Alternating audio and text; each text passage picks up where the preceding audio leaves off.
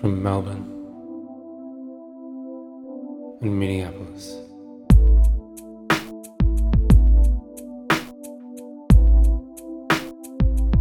This is for Christ's sake.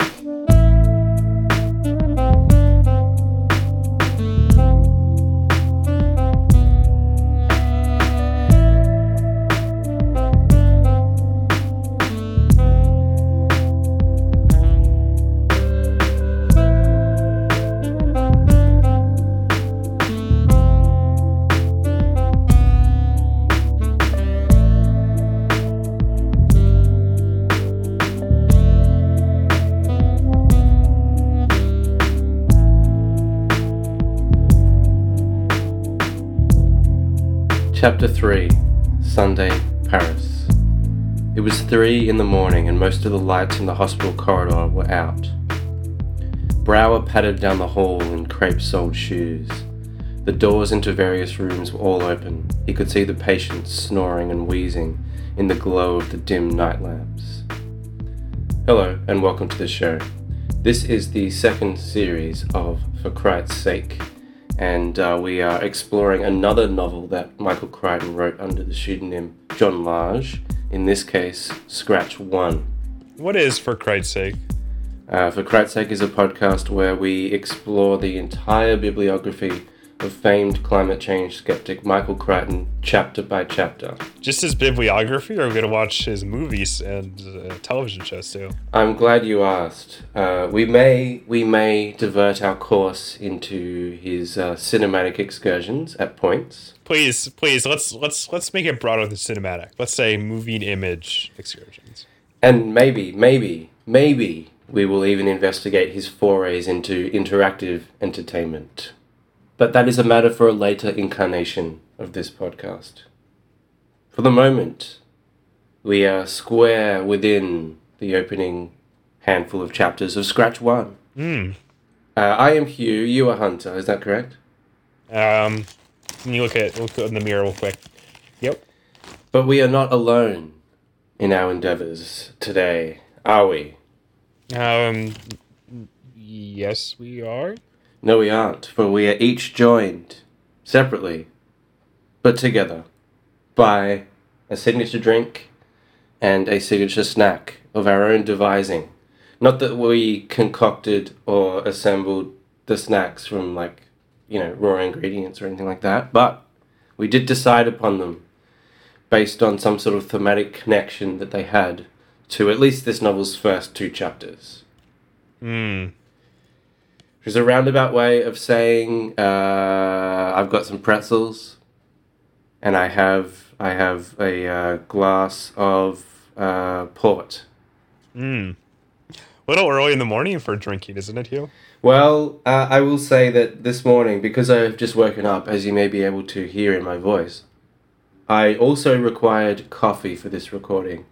And instead of trying to balance 2 precarious mugs or glasses near the small space at my desk where I'm recording this, I just put the port in the coffee. So Oh, God.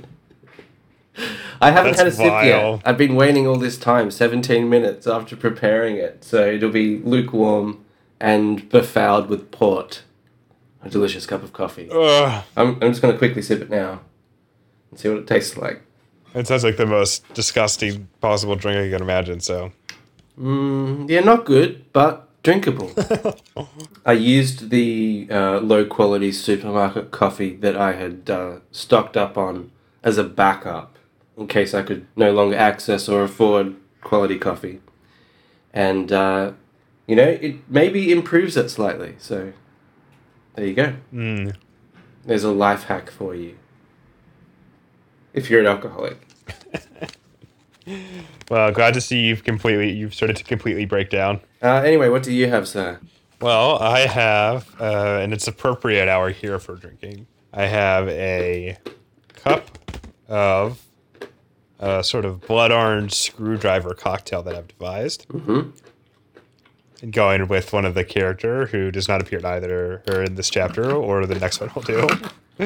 Zakar And I have a blood orange screwdriver cocktail, and also I have a bag of delicious salt and vinegar potato chips. Mm.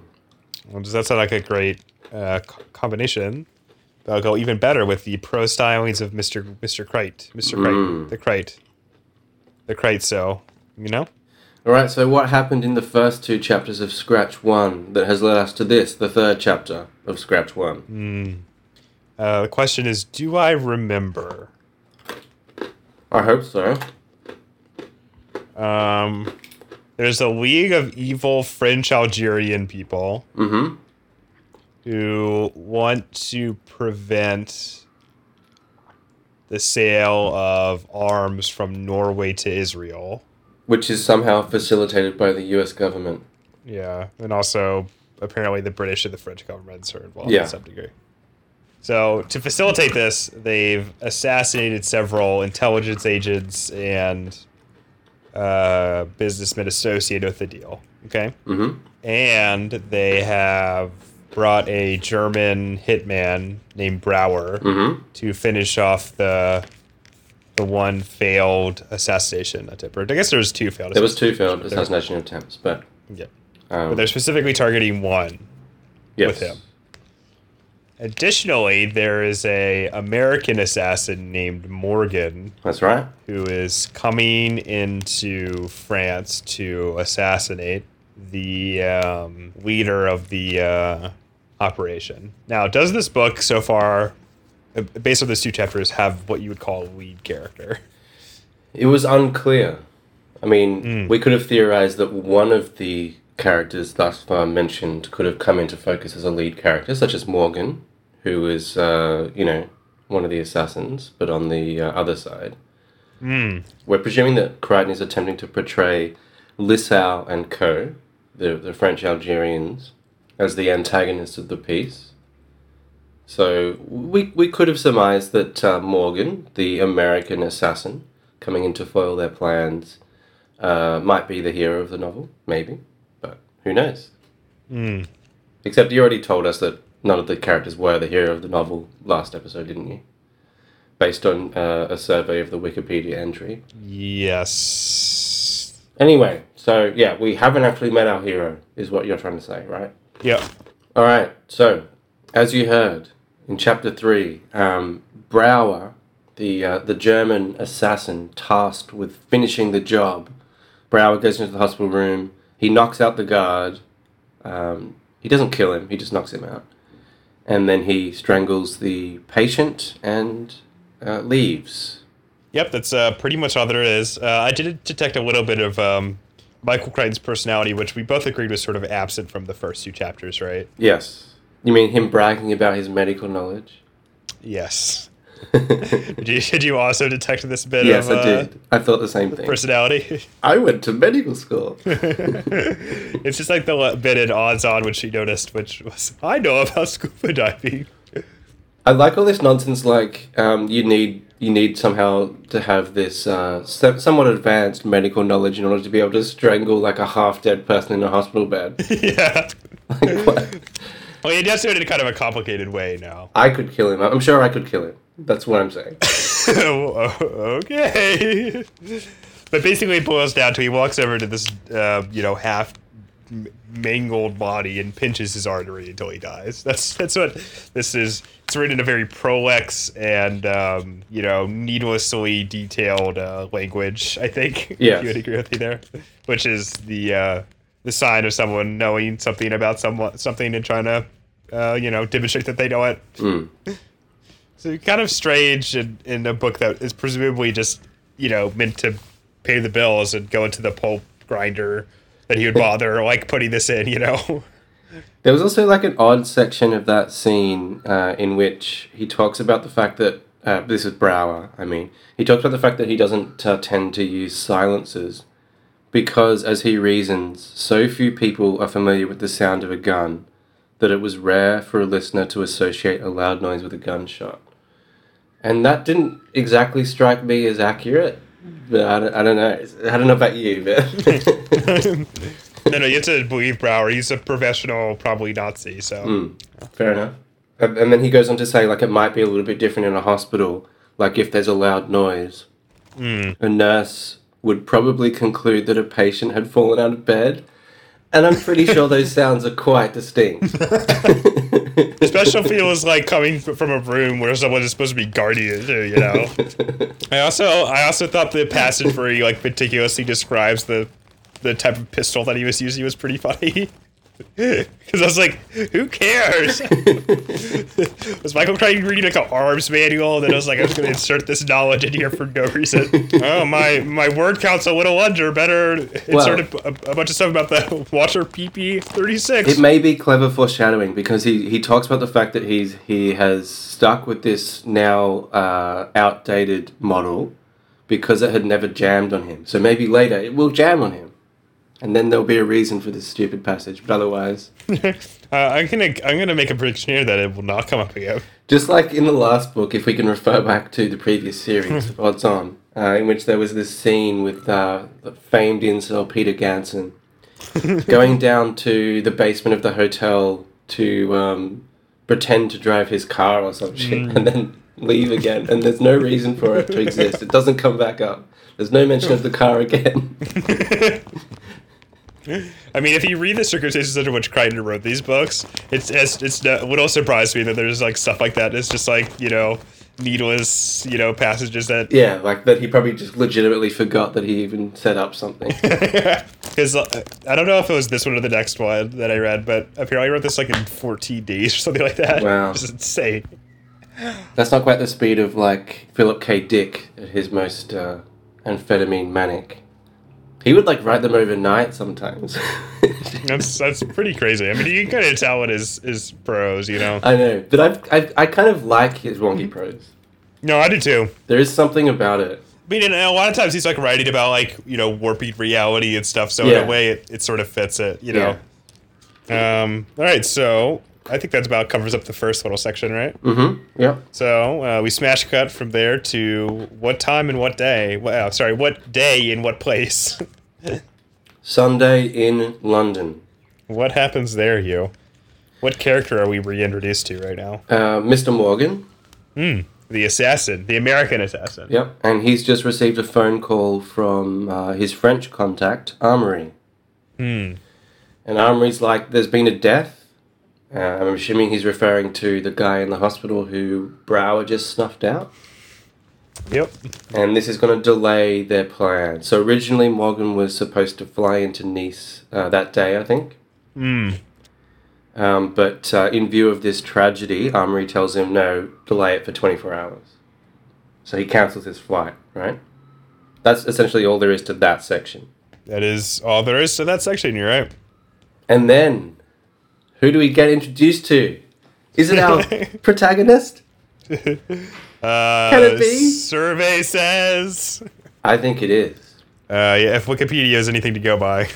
And it was this point that my faith in Crichton's abilities returned. It was restored. Because I do believe that last episode you were kind of complaining about the ratio of, you know, hyper violence to you know, sexy stuff, which is what proved the enticing thing about Odds On, at least at first, right? Yeah. Were you happy? Were you were you happy to return to Smutland in this particular little section? Yes. So yeah, I was happy to reacquaint myself with non-rapey smut. Well, at least not rapey yet. There is some rapey overtones here, actually. Yeah. We'll get to that though. But just overtones and not just toes, you know. All right, so you know, Hugh, rather than introduce his character through you know, indirect prose, I think we should introduce him the way that the book introduces him. What do you think? I agree. He's riding red and proud. Come on, let's hear it right about now. For crying out loud. On the second floor of the same hotel, the telephone rang. Groping for the sound, Roger Carr reached out and clutched a firm breast. Surprised, he opened his eyes. Ouch, the girl said, sitting upright in bed. What was that for? And this is even better than I had hoped, because this introduces Comedy smut. yeah, this introduces like an element of sort of carry-on style smutty humor that was somewhat absent from his previous work. Yeah, I think it was just entirely absent. I mean, intentional humor anyway. Yes, and I'm glad that I'm glad this particular thread of humor persists beyond this paragraph as well. With the stewardess, you mean? Yeah, there's bits and pieces of it resurfacing. There's another thing that we'll get to when we get to it. It might be in this chapter, it might be in the next one. We'll find out. Anyway, so yes, the phone has rung in the same hotel that Mr. Morgan was in, but this is a different character, Roger Carr. He has instinctively reached for the phone, but owing to his position in the bed, he has landed instead upon, as I said, a firm breast, and startled his bed companion. The girl was annoyed, just to be clear, and says, "Was that your idea of a joke?" To which we respond, "No, that was Michael Crichton's idea of a joke." Then he's like, "Who is this girl?" And he's like, "Oh yeah, I think I picked her up at a pub, or she picked me up." So, maybe this is a bit more progressive than odds are. And then is she mentioned at all in the rest of this chapter? No, she is even deprived of a name. She, more than that, she just vanishes. That's it. That's him remembering that is enough to void her from the novel. And Hugh, I think this sloppiness of to details like this is very characteristic of this chapter. Which is not true of Odds On, I don't think. I mean, there is like the weird like throwaway subplots that don't go anywhere, but there's nothing quite as like, oh, this girl that I spent a couple paragraphs talking about is just gone without even a sentence or explanation at all. So anyway, we find out quickly that he has his own flight scheduled for Nice that very day. Why is he going to Nice? So he's a lawyer. He's employed by a law firm, and they keep him around because he has good connections. He gets on well with certain parties, particularly this mysterious governor fellow.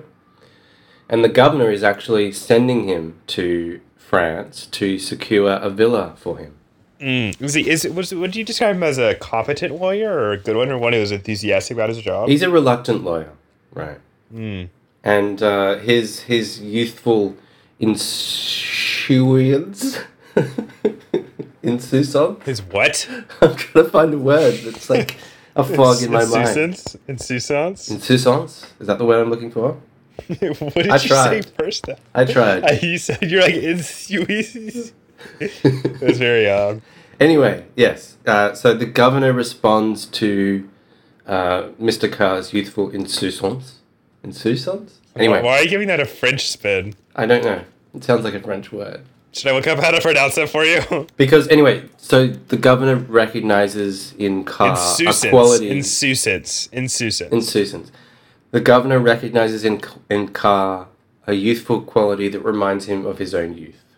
I mean, there's a description of him that maybe will be relevant, given that we'll be spending a lot of time with Mr. Carr across the course of this novel, him being our protagonist. So Crichton describes him as slightly debauched, with a cherubic face and a mildly satiric air. Now, Hugh, did you get the same author insert character as I did from this particular character? I did indeed. Now, there's a couple reasons for that, I think. One being that this character attended Harvard Law School, which Michael Crichton did not attend, but he did attend Harvard in the Harvard Medical School. So. Yes. And the fact, I think you can trace on his unhappiness with being a lawyer to Michael Crichton's unhappiness with medical school and not wanting to be a doctor. Right? Yes. So from his hotel room, with the lovely lady being done away with. Murdered by Crichton. Yeah. Michael Crichton was a serial murderer. We can get this going. He was a Zodiac killer. Did the dates line up, actually? What do you mean? He was alive during there, I think. There you go. That's enough evidence for me. I don't know how old he was. When did the Zodiac killings happen in like 72? Oh no, the first one happened in 68. but Michael Crichton was born in 1942, so he definitely could have. And if you look at the picture, that could be Well, it's a Crichton. dead-on match. I mean, the Zodiac Killer is wearing glasses, and guess what? Michael Crichton wears glasses. The Zodiac Killer was white. Just going to update the Wikipedia page right now with a new suspect. Yeah, I think it's definitely possible. Yeah, I mean, you can't prove that it wasn't him, that's right? exactly right. Anyway, so I typed Michael Crichton is the Zodiac Killer in quotes into Google. I got no results, unfortunately. that's good. It means that we have a So it's on us. position to innovate in, you know. Mm. Anyway, so because our guy is flying to Nice, what does he have to do to get to Nice, yo? He drives up to the airport in a cab. The porter takes his bags. He goes to the check-in desk, interacts with a nice young lady who works there, admires her legs at one point, carry-on style. And then what? Why is the porter taking so long with his bag? Well, I don't know, Hugh, He should be here by now. but then he is there. Yeah, it takes him like 5 minutes or so, and it seems like an unnecessarily long time to transport those Sorry, bags. sir. Yeah. That's my British accent. Sorry, sir. Well, there's actual dialogue if you want to quote it. There you are, sir. Bit of confusion, you know, sir. Thought you said BEA desk. Sorry, sir. Exit, you know. Good one. Thank you. I was transported back to old Blighty. Old Blighty. What the fuck does that mean? Anyway, he hoists his bag onto the scale, and by he I mean Roger Carr. And he's like, this seems a little bit heavier than normal, but I'm not sure about that. I did actually highlight this passage, but not for the first bit. Because we get a little bit of self-critique, I think, from Mr. Crichton. I think so. Let's hear it. Right about now, for crying out loud. He shrugged and stopped at a gift shop to buy a paperback book. He wanted something light and amusing, of no consequence. Just like the book that we're reading. And also fittingly, and this is returning to something we discussed during our Odds On series, Michael Crichton has gone on record to say that he wanted these books, that is, the books written under the pseudonym John Lange, to be enjoyed in the same manner that one enjoys a frivolous in-flight movie on an airplane. Perhaps like a particular a film series that stars a dashing British agent. Maybe so. So after Roger Carr has picked up his featherweight novel, we immediately cut to the plane heading towards Nice, at the point at which the co-pilot spills hot coffee on his crotch. It's kind of a bizarre transition, I have to say. Yeah, I think it's quite a clumsy transition because I actually had to go back and reread a bit of it to make sure I didn't miss something. So did I. But anyway, if this was a film, we cut straight from Roger Carr with his paperback to the co-pilot of the flight having coffee spilled on his crotch. Another carry-on style gag. You know, I've never seen a single Carry On movie. I can recommend them strongly. I don't believe that. But I do understand what you mean. So, okay. So yep. So he spills coffee on his penis. This doesn't really matter too much, honestly. It just turns out that the plane sort of has to make an emergency premature landing. Yep. And we're introduced to a very important character, the stewardess. Called Adrienne. And the Adrienne! way that she is described is You know, I've never quite- seen a single Rocky movie, but I can still do that. Yep. The way Crichton chooses to describe her is quite bizarre, I think. I would agree with this. The offending sentence is this. Adrienne was a very stable, unperturbably sexy stewardess.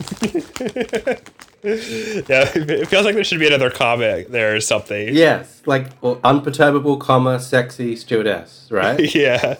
Not an adverb that somehow modifies the sexiness that she has. Sexy, yeah. Yep. Which makes it sound like her sexiness is unperturbable, which is very odd.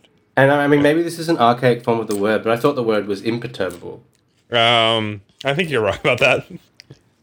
There is no unperturbable that I can see in my dictionary, but there is imperturbable. There's unperturbed, right? Yeah, And so I'm- maybe he was thinking about that. Yeah. Yeah, very odd little descriptor. I agree. But why does this matter, Hugh? It matters because as she is trying to calm the rest of the passengers and get everything in order for this landing, she comes across a sleeping Roger Carr who does not yet have his seatbelt on. And then what happens? Roger Carr had slept through most of the flight. He awoke when he felt fingers in his lap and opened his eyes to see a very lovely girl bending over him. Say, he thought, this is service. But then, soon after your quote, Carr realizes that the stewardess was only tightening his seatbelt, and he says, "Oh well."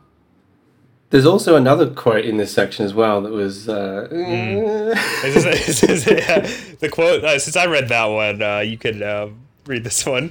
The one that sort of, let's say, brought back the questionable sexual politics of the last novel where you read. Yes, yes. Right? Let's hear it. Right about now. He left the seatbelt the way it was and watched the girl walk forward, swishing her hips in a subtle, interesting way. Do girls become sexier when frightened? He wondered. Gee, I was just like, I was sitting in bed reading that, or lying in bed reading that, and just out loud, because I live alone, I just was like, what the fuck? Cried, come on, man. You notice that the stewardess is quite nervous, Hugh. He thinks it's her first day. But in reality, Hugh, why is she being so nervous? Is there a man with a gun on the plane, or... No, because the plane is landing ahead of schedule. Sort of an emergency landing, for some reason. She rushes everyone off the plane, says leave your carry-on luggage where it is. We will fetch it for you later. There's no need to panic, but get off the plane now. And they do, right? They get off the plane. Yeah. They're quite a way away from the main section of the airport. And then a few vans pull up to ferry them to the terminal. And then what happens there? Then the plane explodes. Well, what do you think was the source of the explosion, Neil? Maybe the additional weight that was somehow added to Roger Carr's carry-on luggage. That's what we're extrapolating. Yeah. All right. And what is the last word of the chapter? Wowee. And do you think that summarizes your opinion towards this book so far? It does indeed. I must say that I'm much more encouraged about this novel, having read this chapter. First, we have a likable protagonist, likable up until the point where he wonders if girls are more sexy once they're frightened. Well, he's likable. I do not find him likable, personally. He is introduced groping a woman. But he's supposed to be likable. You can see that Crichton is straining for that, right? Yeah, but clearly that remark was also supposed to be likable. I guess so. Which, just points to the ingrained misogyny of at least this period of Michael Crichton's prose, I think. Yes. I will say that maybe he's not such a likable protagonist, even though he's clearly designed to be, but at least we have a protagonist who is like not directly involved in the arms dealing shenanigans, because that's what I found hard to sort of get a grips on and care about. It seems as though that this protagonist, unlike any of the protagonists in Odds On, or Jinx specifically, who's the main character in Odds On, I think, does not seem to be some sort of cold-blooded, psychopath. Yeah. So. It sounds like he's just going to be the wrong man in the wrong place at the wrong time. Yep. He's going to be Hitchcock's the wrong man. Exactly. All right. Have any other comments you'd like to make about this particular chapter here before we say sayonara? Is that how to pronounce that? Yeah, you got it. No, thank you. I've been practicing. Before we say, I think more fittingly, given the country we're in, ciao. Arrivederci. Or au revoir.